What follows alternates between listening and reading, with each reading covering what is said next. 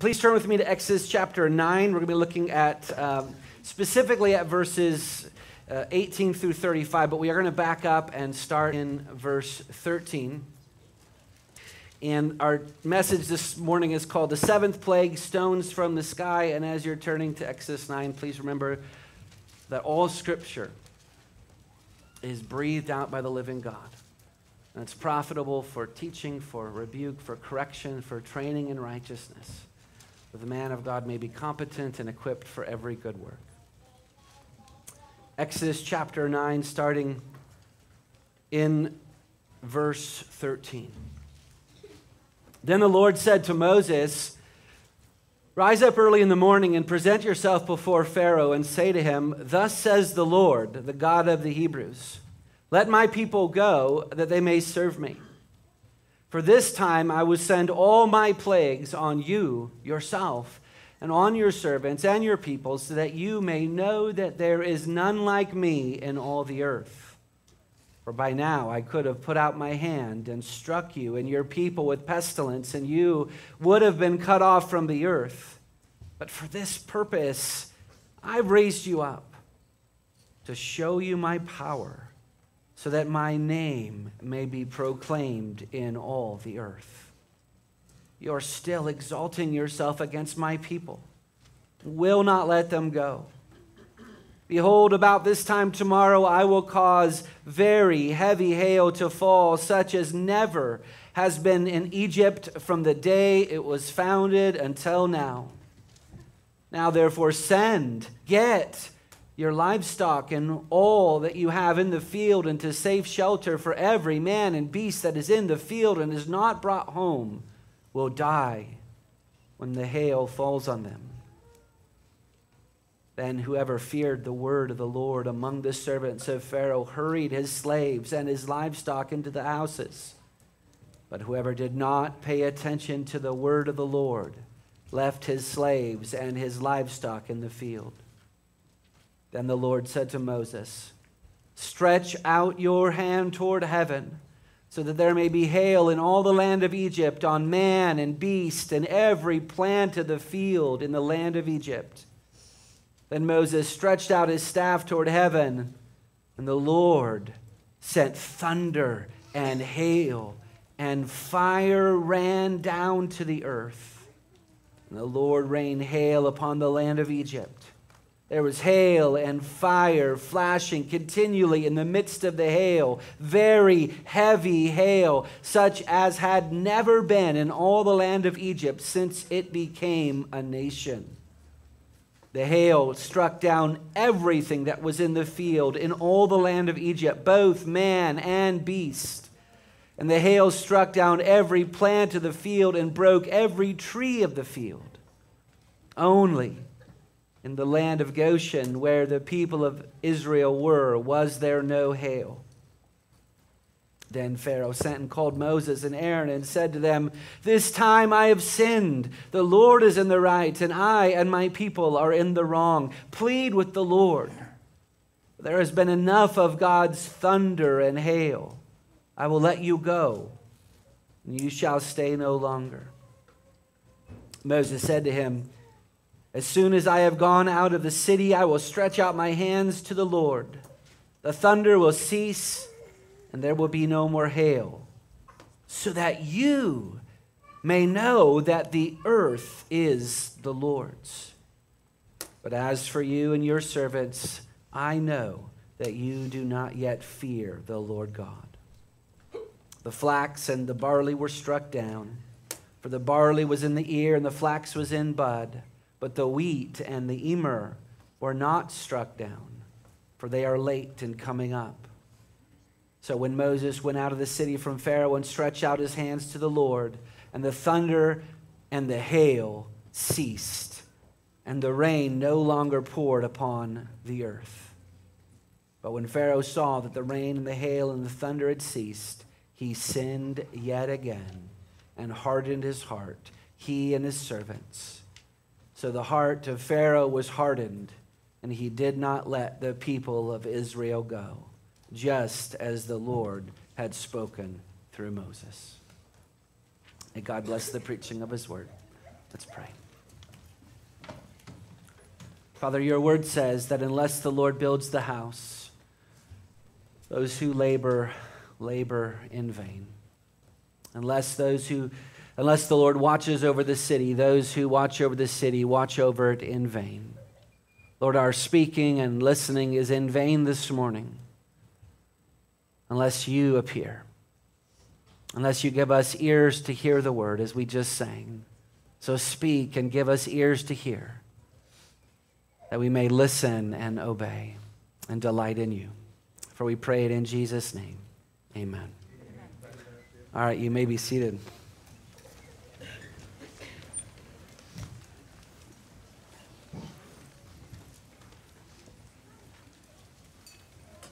So last time we were together, we learned, in my estimation, the most precious truth in the whole book of Exodus. We read it in verses 13 and following, that God could have freed Israel on day one, but he delayed. And the reason why is because the Exodus is mainly about showing God. Dear congregation, what we need more than anything else in this world, more than water and food and shelter and clothing, is that we need to see God.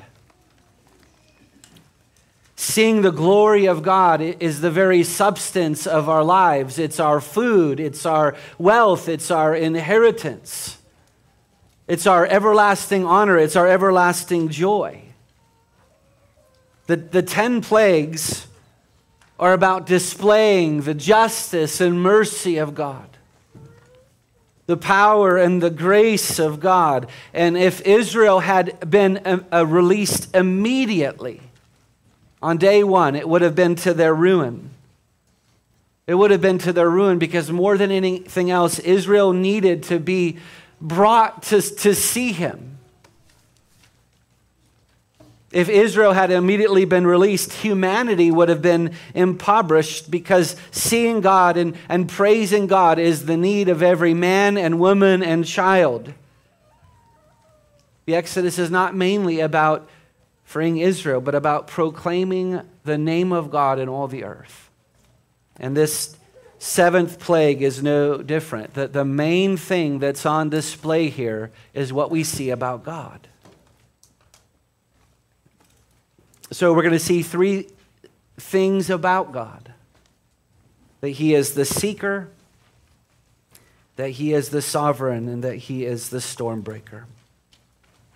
So let's look first of all how God is the seeker. Look with me, if you would, at verse 18.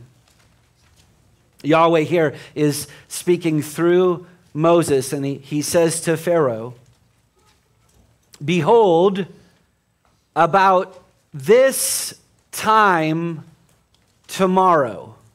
This is something that our modern weathermen cannot do. They cannot predict the weather with such precision. This time, exactly tomorrow, and here's the threat: I will cause very heavy hail to fall, such as never has been in Egypt from the day it was founded until now. Egypt had been a nation approximately since 31 BC. So this was not merely the storm of the century. This was the storm of nearly 2 millennia. Now, with this threat comes something new. Look at verse 19. Now, therefore, send, get. Those of you familiar with grammar, this is a double imperative. It's a double command. Send, that's a command. Get, that's a command. Now, therefore, send, get your livestock and all you have in the field into safe shelter, for every man and beast that is in the field and is not brought home will die when the hail falls on them. Who is God giving these commands to here? It's not Israel, because Israel is safe in Goshen. We know that from verse 26. He's issuing this command to the Egyptians themselves, that they might be spared from this judgment. And this is simply amazing because this is another a reason for why God delayed the release. We know in the previous verses that God delayed the release so his power would be made known. But now we see that he's delaying the release so that his mercy could be made known. And on the Egyptians, he wanted to save some of the very villains that had imprisoned his people. And this love towards the Egyptians is seen elsewhere in Scripture. In Isaiah 19:21, he says, "And the Lord will make himself known to the Egyptians, and the Egyptians will know that the Lord in that day and will worship him with sacrifice and offering, and they shall be called Egypt, my people." Turn with me real quick, just a couple chapters ahead to Exodus 12, 37 and 38. Here is when when Israel departs from Egypt. And we read in Exodus 12, 37 and 38, "And the people of Israel journeyed from Ramses to Succoth, about 600,000 men on foot," probably 2.5 million with women and children.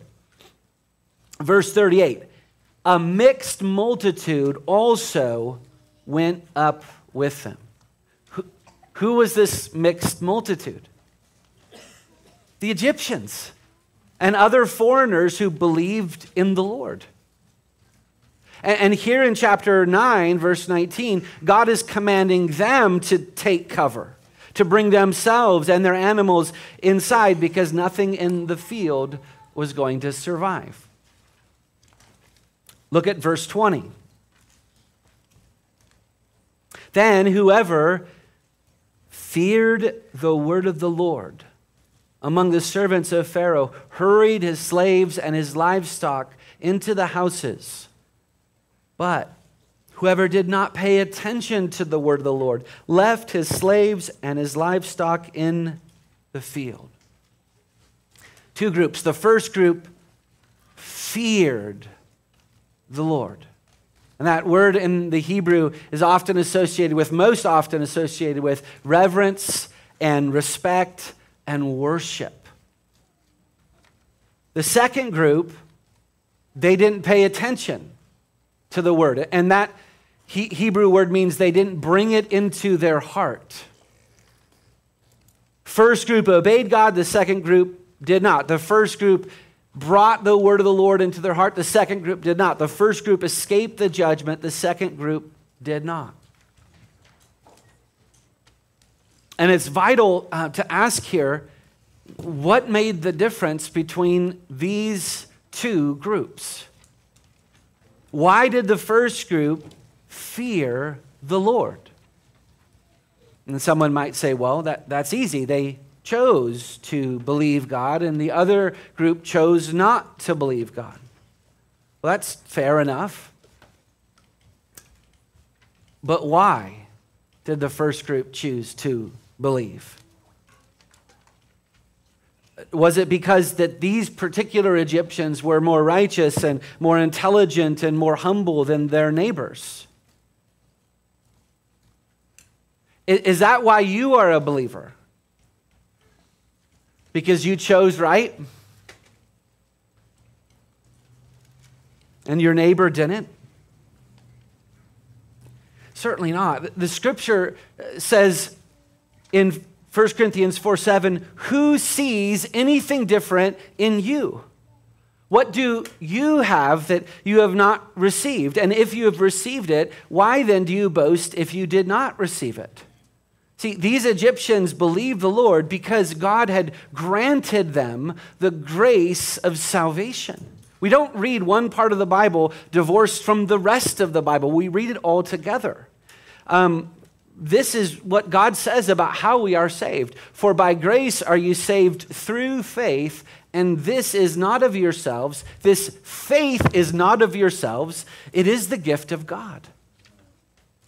And this is so important to emphasize here, because what is on display here is not the great choices of these Egyptians, What's on display here is the merciful God who loves to save lost sinners. The Bible is so clear here. Sinners do not seek after God. It's God that seeks after sinners. Romans 3:10 through 11, none is righteous, no, not one. No one understands, no one seeks for God. But God is the great seeker of sinners. Luke 19:10, for the Son of Man came to seek and to save that which is lost. The Egyptians escaped this judgment because the Lord sought them. Dear congregation, this is the beating heart of Reformed theology, that salvation belongs to the Lord. Every part of it, every single part of it. Did you believe? That part belonged to the Lord. Did you repent? That part belonged to the Lord.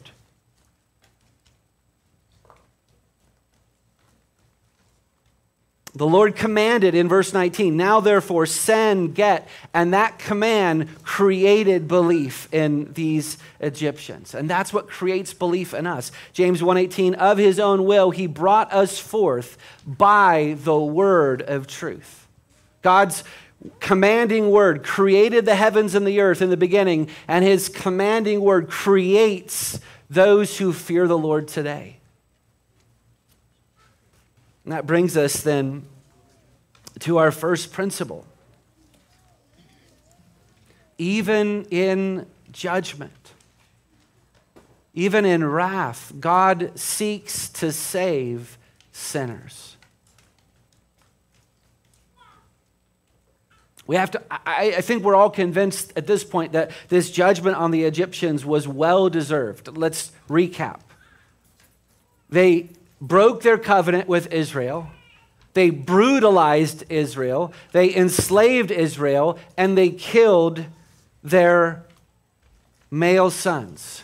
They sinned against conscience. They sinned against the light of nature, and they sinned against the repeated command of Moses the prophet. They didn't deserve any more warnings. And yet what is God doing here? In the midst of this judgment, he's seeking to show them mercy. This is how Scripture represents God over and over and over again. Consider just one example. Let's turn to Jonah chapter 3. Children, boys and girls, do you know that the prophets in the Old Testament especially often got mad at God? They got the most holy men in Israel got mad at God. Jeremiah is one example. Every time Jeremiah opened his mouth to speak, he suffered for it. He spoke the words of God, and the people of God did not want to hear it. At one point, they threw him in this cistern, and he got buried in mud, and he would have died had he not been rescued. And this was one of the many occasions where he expressed anger at God.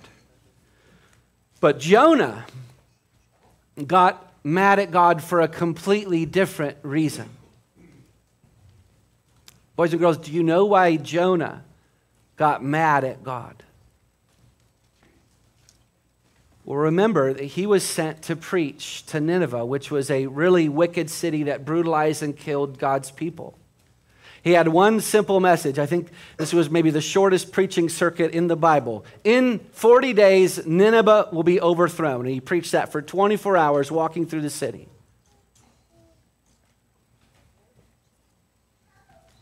But then something miraculous happens. The people of Nineveh repented and they turned to the Lord. And then we read in verse 10, chapter 3, verse 10, when God saw what they did, how they turned from their evil way, God relented of the disaster that he said he would do to them. And he did not do it. That's why Jonah was mad. Look Look at chapter 4, verse 1. But it displeased Jonah exceedingly, and he was angry, and he prayed to the Lord, and he said, "Oh Lord, is not this what I said when I was yet in my country? This is why I made haste to flee to Tarshish, for I knew that you were a gracious God and merciful, slow to anger and abounding in steadfast love and relenting from disaster."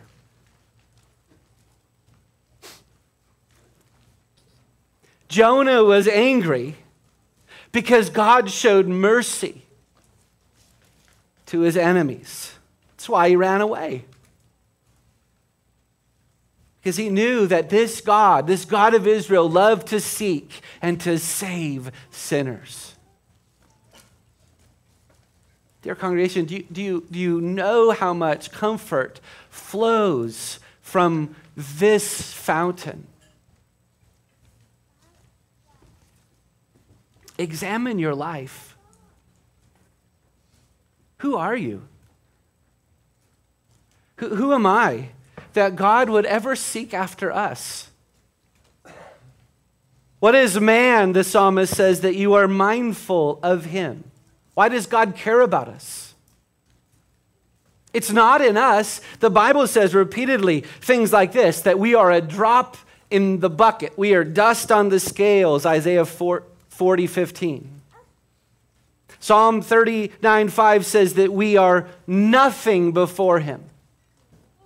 Ephesians 2:1 says that we were born dead in our trespasses and our sins. Romans 5:10 says that we are his enemies.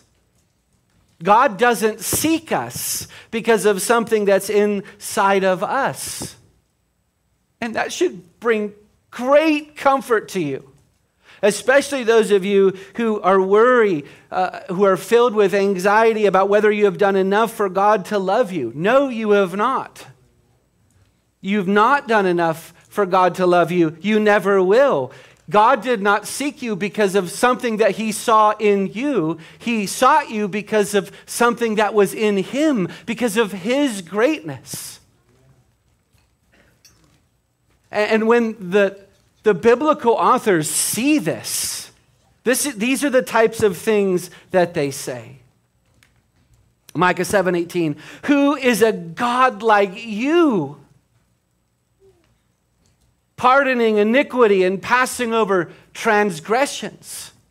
Deuteronomy 33:26, there is none like God, O Jeshurun, who rides through the heavens to your help. 1 Kings 8:23, O Lord, God of Israel, there is no God like you in heaven above or on earth beneath, keeping covenant and showing steadfast love to your servants. Psalm 35:10, all my bones shall say, O Lord, who is like you, delivering the poor from him who is too strong for him. Dear congregation, God seeks sinners like us because he is great, not we.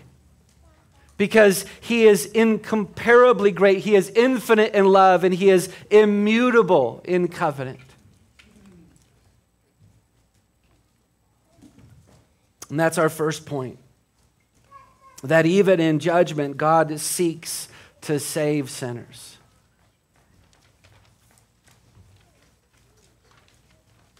Let's look secondly at how God is sovereign. Now remember that these plagues are in 3 series of 3. The first 3 in a series, the second 3, and then the third 3. The 10th plague is set apart all by itself. And this 7th plague begins the last series of 3 plagues. The first 6 showed how God was Lord over the earth. But these last 3 show how God is Lord over the heavens. Look with me at verse 22. Then the Lord said to Moses, stretch out your hand toward heaven, so that there may be hail in all the land of Egypt, on man and beast, and every plant of the field in the land of Egypt. Now, we've said that these plagues get progressively worse. And for those of you who've heard the other plagues, you've been in a hailstorm before, and you might think, I don't know how this plague was worse than some of the other ones that we saw. But the terror of this plague cannot be overstated. I mean, just look with your mind's eye at the landscape of it. The sky would have been ominously dark with the storm clouds. There would have been crackling and deafening thunder. Psalm 29:3 calls thunder the voice of God. So the voice of God was all over the sky. There were fiery lightning bolts that were exploding on the earth, causing ground lightning. Ground lightning occurs when the electrical discharge from a lightning bolt travels along the surface of the earth. I Googled this, and there's actually pictures of where ground lightning has scarred the earth with this blackened spider web of scorch marks. Verse 23 says that fire ran down on the earth. And the text suggests that this thunder and lightning was happening right on top of one another, one after another, crackling. So the sound was just thunder in the sky, nonstop. Verse 24, the fire was flashing continually. Remember that in the Reformation that it was a lightning storm that had terrified Martin Luther so badly that he committed his life to God. But this was not a mere lightning storm. Verse 24 says that there was very heavy hail. There were stones falling from the sky. How big would these stones had to have been? Well, verse 25 said they had to be big enough to flatten every plant of the field. Verse 31 says that all of their grain for food that had already budded was destroyed. Additionally, these stones had to have been so big that they broke every tree of the field. I mean, what kind of trees do you have in your front yard, backyard? What kind of stone would it take to break those trees? And verse 25 says they killed both man and beast. They were so large that they were able to take out cows and horses and camels, mules and men right where they stand.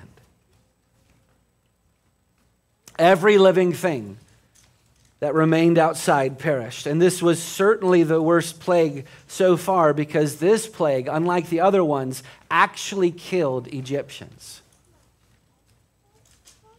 The previous plague robbed them of their comfort and their property, but this plague took their very lives. And so terrible was this plague that for the first time, probably ever, Pharaoh confessed that he had sinned. Look at verse 27. Then Pharaoh sent and called Moses and Aaron and said to them, "This time I have sinned. The Lord is in the right, and I and my people are in the wrong. Plead with the Lord, for there has been enough of God's thunder and hail. I will let you go, and you shall stay no longer." Now we know that Pharaoh lied. When the hail stopped, he hardened his heart again, verses 34 and 35. This was a forced confession. This happens often.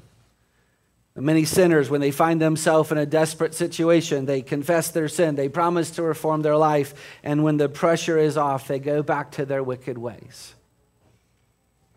Now, Moses knew that Pharaoh was not truly repentant, but that didn't stop him from praying for him. Look at verses 29 and 30. Moses said to him, "As soon as I have gone out of the city, I will stretch out my hands to the Lord. The thunder will cease and there will be no more hail, so that you may know that the earth is the Lord's. But as for you and your servants, I know that you do not yet fear the Lord God." I'm struck as a pastor, I spend time praying for others, and I'm very conflicted when someone asks me to pray for them, and I know, I just know in my knower that they're faking it. They're not repentant at all. Moses knew. He says it. I know you don't fear the Lord, but he still prays for him anyway. So why does Moses pray for the hail to stop if he knew that Pharaoh was faking it? Because the end of verse 25 says that Moses wanted Pharaoh to know that the earth was the Lord's. This is a recurring theme in the book of Exodus. I'm doing this so that you know. And we've seen 5 similar statements from the previous plagues, and all of these statements have been building upon each other. So just follow me quickly. You don't have to turn here, but just listen. Exodus 7:17, God did this so that Pharaoh would know he is Yahweh. Chapter 8, verse 10, so that Pharaoh would know there is no one like Yahweh. Chapter 8, verse 22, so that Pharaoh would know that he is Yahweh in the midst of the earth. Chapter 9, verse 14, so that Pharaoh would know that there is none like Yahweh in all of the earth. And now we get here, and it's different, it's unique. So that Pharaoh would know that the earth is Yahweh's. This is new. We haven't seen this yet. This is the very thing. This statement was the very thing that was in dispute.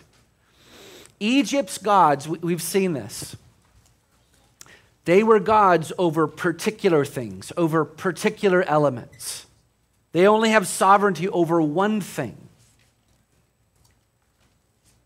But here, Moses' message to Pharaoh was, God owns the world. One author puts it like this. Egypt's theology acknowledged the possibility of a powerful God to challenge Egypt. Any war between nations in the ancient world was believed to involve the gods of both nations. The idea that God might own part of the world or might legitimately have some claim on the Hebrews could be accepted by the Egyptians. But what was repugnant to them was the idea that God owned everything, end quote. That's why Pharaoh hardened his heart again. He could not accept the fact that God owned everything, the whole world, including himself. That brings us then to our second principle. The one idea that is vile to all sinners is that the Lord God is sovereign over all the earth. The one idea that is vile to all sinners is that the Lord God is sovereign over all the earth. The world does not care if you are religious. The world is very religious. The world says you can you can believe in a higher power. You can believe in self-autonomy. You can believe in Allah, in Buddha, in Odin. You can believe in Zeus. But the one heresy is to believe that God is Lord over all and that every knee must bow and all must swear allegiance to him. This has always, without exception, been vile to the world. Consider what happened when the apostles preached this message in the book of Acts. I think we read the book of Acts wrong sometimes. They were persecuted not because they were preaching Jesus. They were persecuted because they were preaching Jesus as king over every other god. Acts 16, 20 through 21, we read that the men of Philippi, They seized Paul and Silas, they dragged them into the marketplace before the rulers, and when they had brought them to the magistrates, they said, "These men are Jews, and they are disturbing our city. They advocate customs that are not lawful for us as Romans to accept or practice." And then we know that they were beat and then they were imprisoned. Why? What customs were they advocating that were unlawful? The custom that says that Jesus is the Most High God. We read of a similar crisis in the city of Ephesus. In Acts 19, 23 through 26, it says, "About that time there arose no little disturbance concerning the way. For a man named Demetrius, a silversmith who made silver shrines of Artemis, brought no little business to the craftsmen. These he gathered together with the workmen in similar trades and said, 'Men, you know that from this business we have our wealth. And you see and hear that not only in Ephesus, but in almost all of Asia, this Paul has persuaded and turned away a great many people, saying that gods made with hands are not gods.'" And a riot broke out in the city.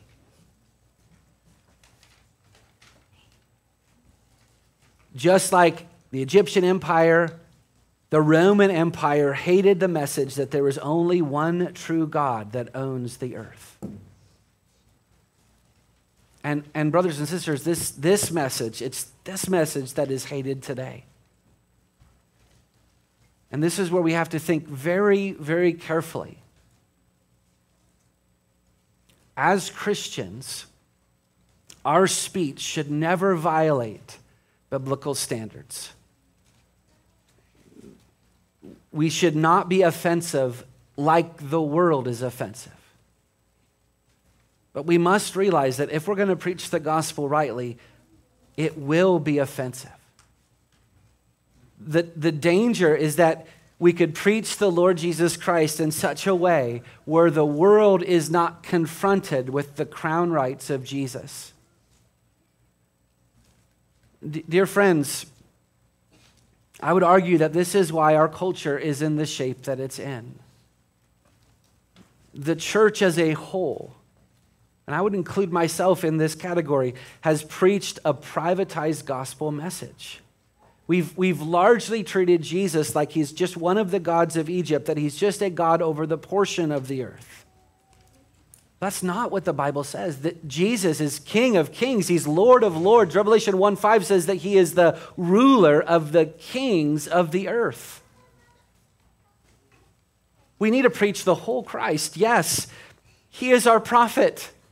Thank God that he reveals the will of God for our salvation. And yes, thank God he is our priest, that he offered himself as a sacrifice for our sins. But here's the question: is he our king? Do we preach Jesus like Moses preached Yahweh? What did Moses require of Egypt? National repentance and obedience to the one true God.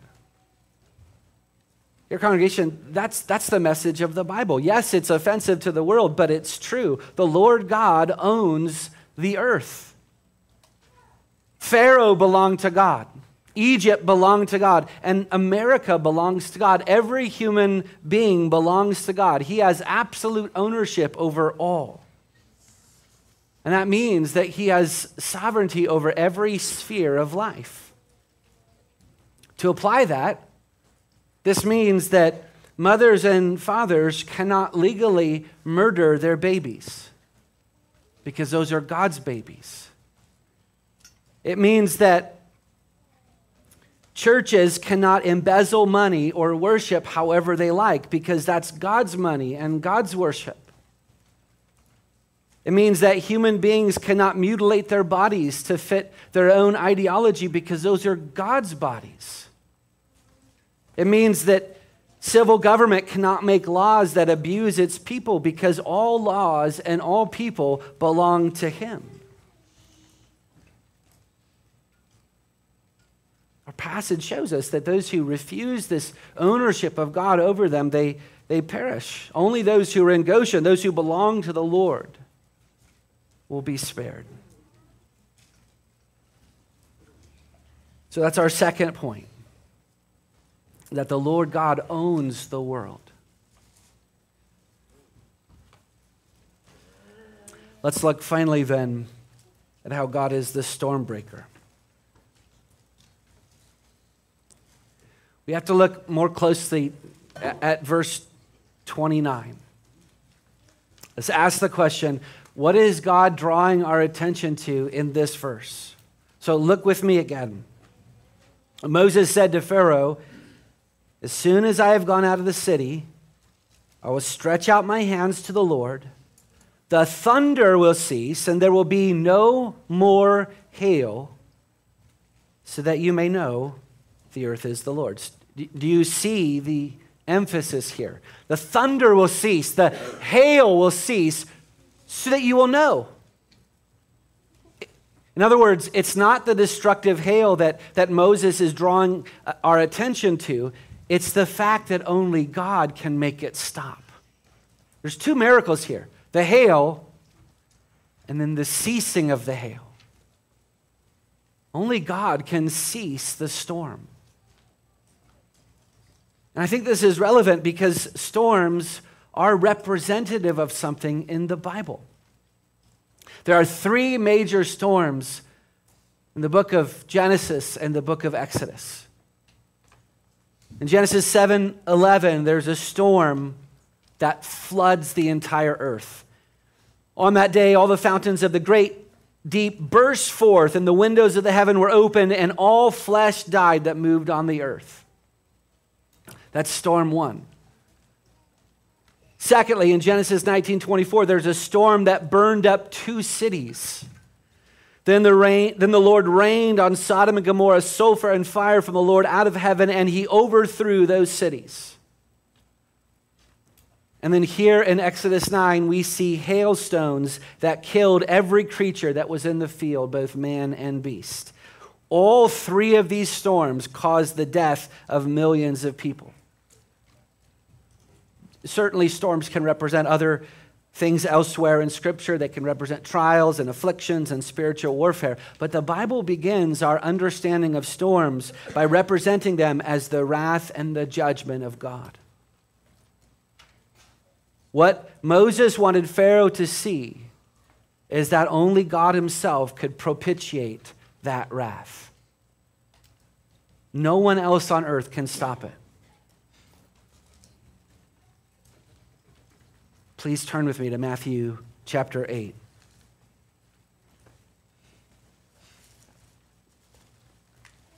Shouldn't surprise us that one of the things, the miracles that Jesus performed, was stopping a storm.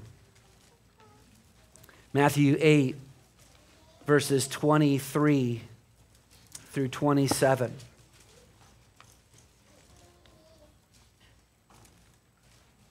When Jesus got into the boat, his disciples followed him.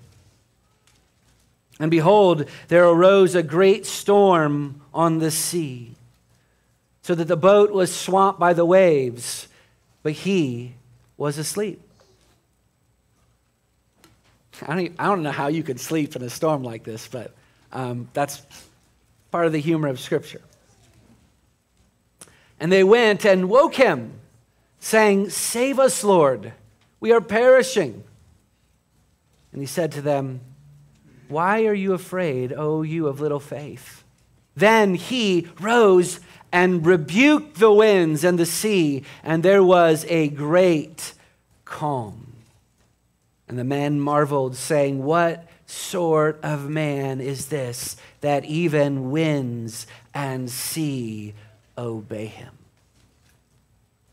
Two things to pay attention here. First, Jesus does not pray for the storm to stop. Moses had to go outside the city, lift his hands, intercede to God for the storm to stop. But in verse 26, Jesus simply woke up and rebuked the storm and said, "Peace, be still." Second, this elicited a particular response from the disciples. In verse 27, they say, "What sort of man is this, that even winds and sea obey him? The disciples knew the Exodus story. They knew that only God could break the storm. What sort of man is this? I think oftentimes we struggle in our mind, well, where does Jesus claim to be God in Scripture? Everywhere. This was the God-man. The wind and the seas belonged to him. The storm belonged to him. All the earth belonged to him. He stopped the storm on that boat so that the world would know that the earth belongs to Jesus Christ. Jesus Christ is the owner of the world. I think that's such an amazing thought. We often are in wonder when we're in the presence of great and rich men. I just learned yesterday that Jeff Bezos has not one but two yachts. One great giant yacht and then another yacht that comes next to it so that he can land his helicopter on it. Bezos is one of the richest men in the world. We might think it'd be a wonderful thing to ride in his yacht. But here, these disciples were on this little fishing boat, and on that boat with them was the owner of the world. Jesus owns the water that Bezos' yacht floats on.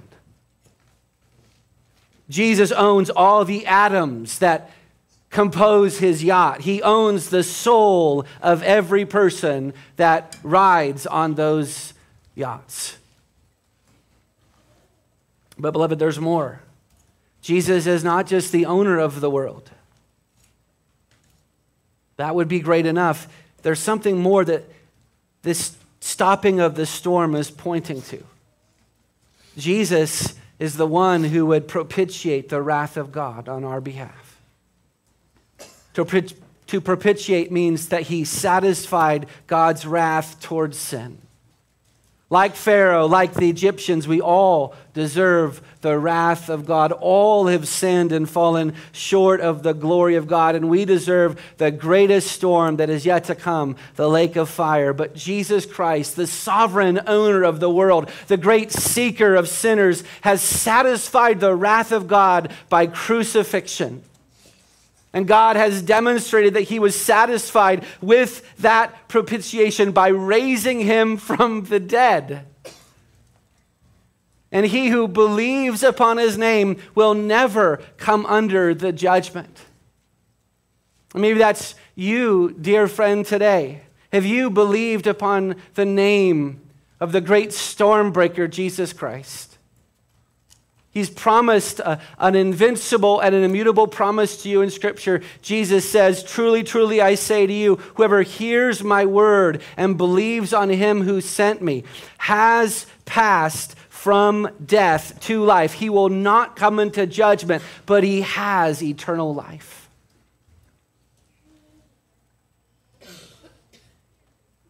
That's how the storm of God's wrath can be ended in your life, by looking to Christ, by trusting in his name. And for the rest of us, dear congregation,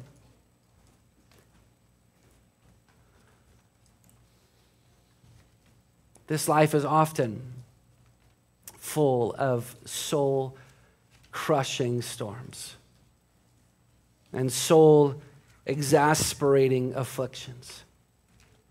And maybe you're in a season like that right now. What ought you to do? Well, do what Moses did. Moses looked to the heavens. He lifted his eyes up to the heavens. Brothers and sisters, lift your eyes up to the heavens. Behold Christ, the owner of heaven and earth. Look to Christ, who broke the storm of God's wrath on his own body on the tree. This is how we get through the storms of life, by looking to Christ, who overcame the greatest storm. Look to Christ, who rose from the dead for your victory. Look to Christ, who sought you, though you never sought him, though you were his enemy. Look to Christ, who seeks you still, though you are daily unfaithful to him. You don't live in Egypt. You live in Goshen. You live in the place where wrath will never fall. Your life is hidden with Christ in God. Beloved, the storm has already been broken. Look to him. Trust in him. Hope in him. Let's pray.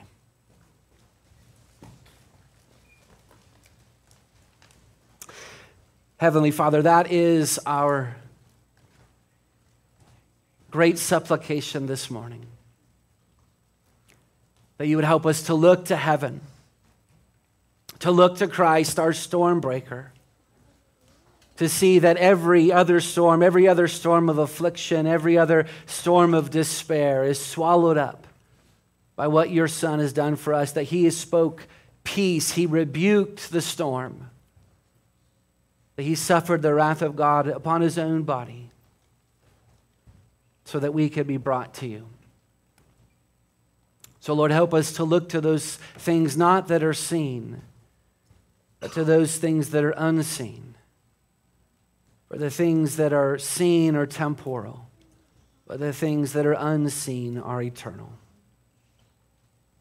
We ask these things in Jesus' name. Amen, Pastor Jim. Amen.